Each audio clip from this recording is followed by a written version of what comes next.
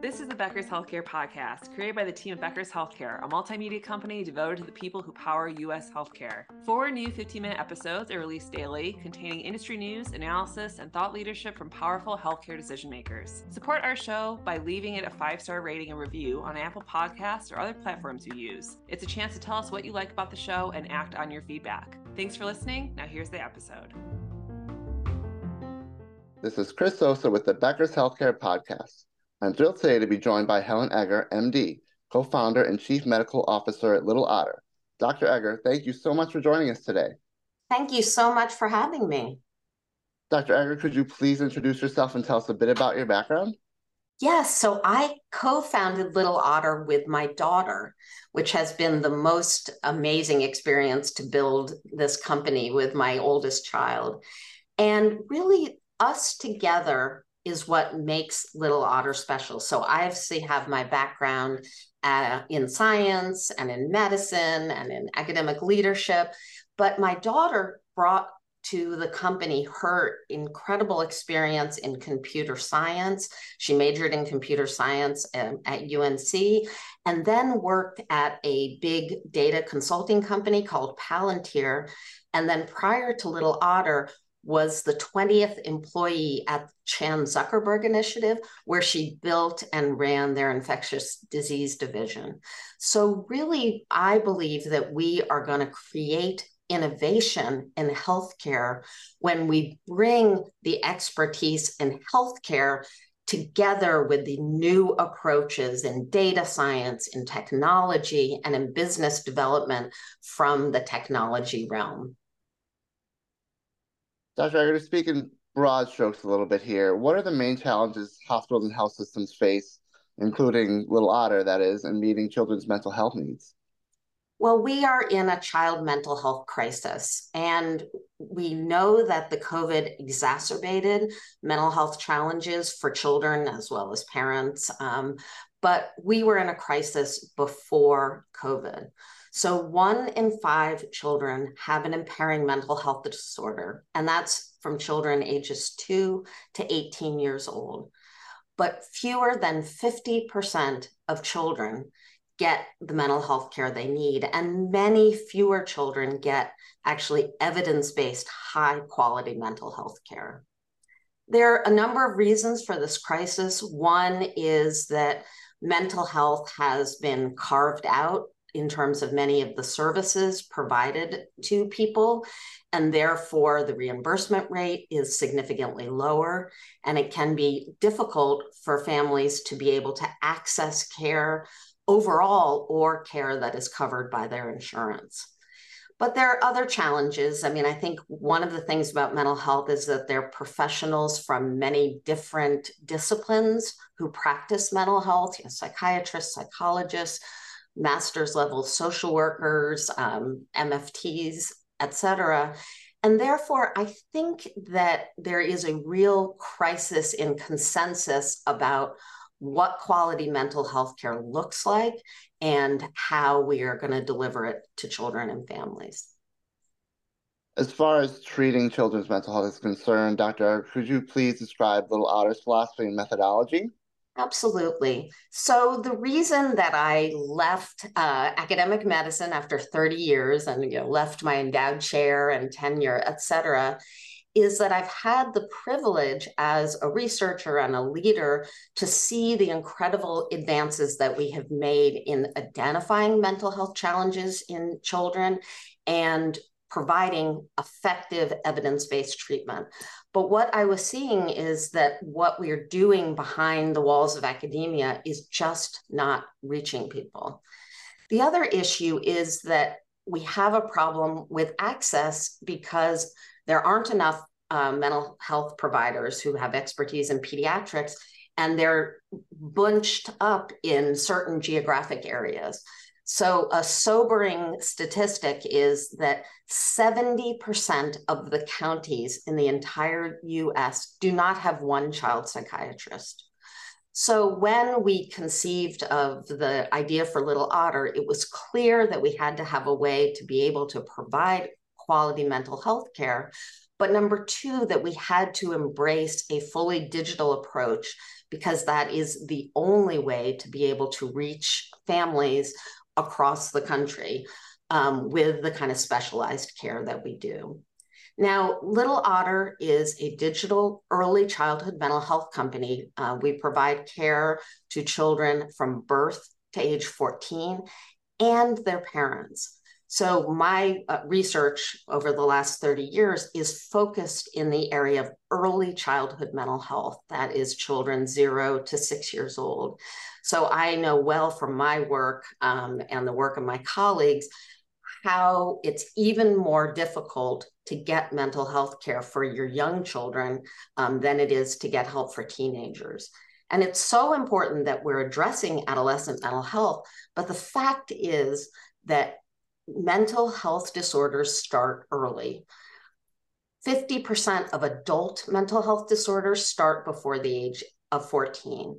And so our philosophy at Little Otter is, again, bringing my research work as well as clinical work to create an accessible, effective, inclusive platform that can do the early identification of mental health problems in children and provide effective treatment. The other thing that sets Little Otter apart in our philosophy really, in many ways, comes from my experience as a mom navigating the health system. We know that people do not live in isolation. The child lives in a family, and that we need to be thinking holistically and inclusively about a family's mental health if we're going to help a child. So we provide mental health care to children with therapy as well as medication management, but we also provide mental health care to parents. We do parenting support as well as evidence-based interventions. We do couples counseling. We do family therapy. Our philosophy is centered in the idea that really mental health has to do with one's internal experiences, but also having strong, supportive relationships with the people who you love. And that's what we are focused on, building this new model of care to bring this approach into the homes of families. Dr. Egger, a couple of things I'm glad you mentioned. First, the digital nature of mental health treatment. Could you describe some of the advantages and maybe disadvantages of how telehealth has evolved in the mental health field? Telehealth has had a big impact in the field of psychiatry and mental health, particularly during the pandemic. And I believe that the data show that the only way that we are going to address the mental health crisis for children and for adults is really embracing telehealth and digital health. One of the key things to realize is there's a challenge of getting access to mental health care, but there's even a bigger challenge of getting access to the expertise in the area that you're having problems with. And so if we think about our area at Little Otter of early childhood mental health, even if you wanted to get in-person care, you are very unlikely to be able to access the level of expertise that we can deliver digitally. Now, people can be very skeptical about the idea that you can do telepsychiatry or telemental health with children. But again, this is where you need to bring your expertise. We have developed wonderful ways of using the Zoom Blackboard, drawing together. The child can sit on the floor and the parent can put the computer on the floor and we can play together, so that it is very clear that it is both effective and satisfying to be able to deliver mental health care in this kind of way. Now, there's so many advantages for families. We come to you and we are able to care for the child in the place where he or she lives. So we get to see the child's room, their puppy. We also get to see where the family interactions are happening.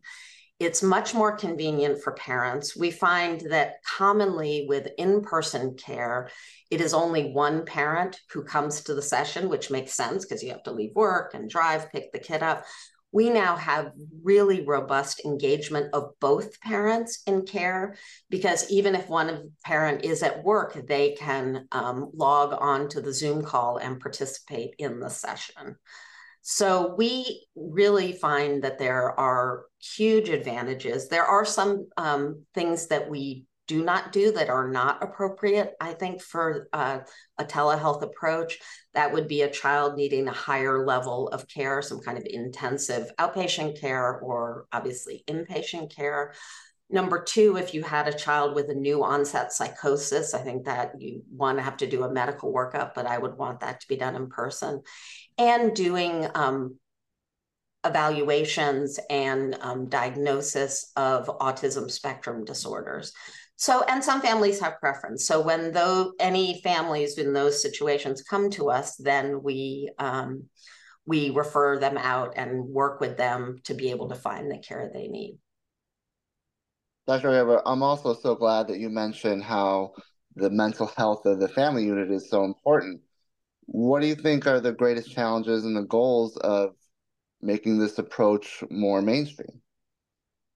I think that the approach that we are taking to mental health is an approach that should be used across the lifespan, right? If you are a person who's experiencing a severe depression, we shouldn't just be focusing on your care if it's, let's say, a mother, but we need to make sure that the children in the family are okay and that the spouse is okay.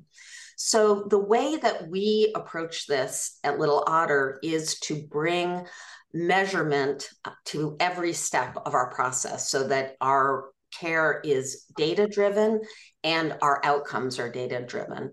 So I created something called the Child and Family Mental Health Checkup.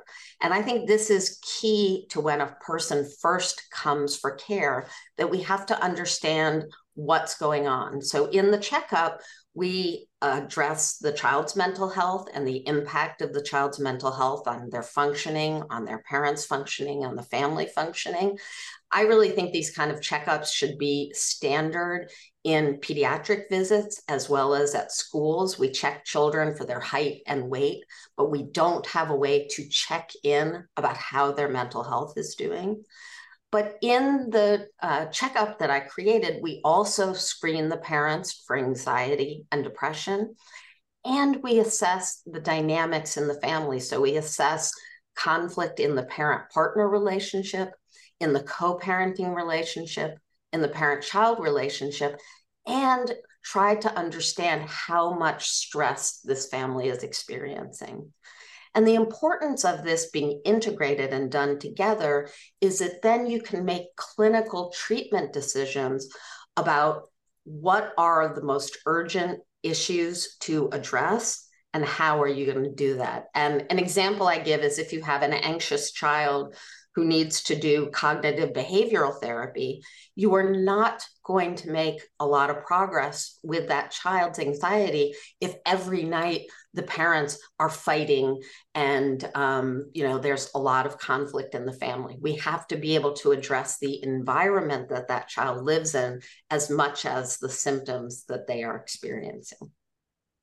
Dr. Egger, finally, what steps do you think hospitals and health systems can take when treating children for suicide ideation in particular? This is a very important area. We have seen an increase in children with suicidal ideation as well as ER visits for suicidal ideation or attempts. So let me first tell you what we do at Little Otter. So in our first intake call with a master's level provider, we do a formal screening for suicidal ideation with the child and with the parent.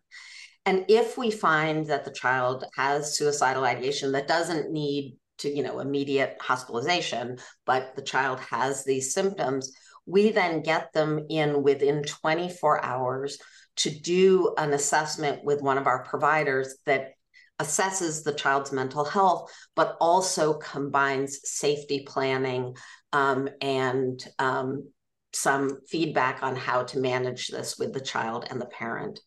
I think the way that health systems and hospitals should address this is first, you need to ask, you need to screen. So children who are in the hospital, it should be part of the assessment that is done when the child is admitted and during the hospital stay, but also in general pediatric clinics, but particularly in subspecialty clinics where we see very high rates of depression in children who are facing cancer or diabetes or other chronic health conditions.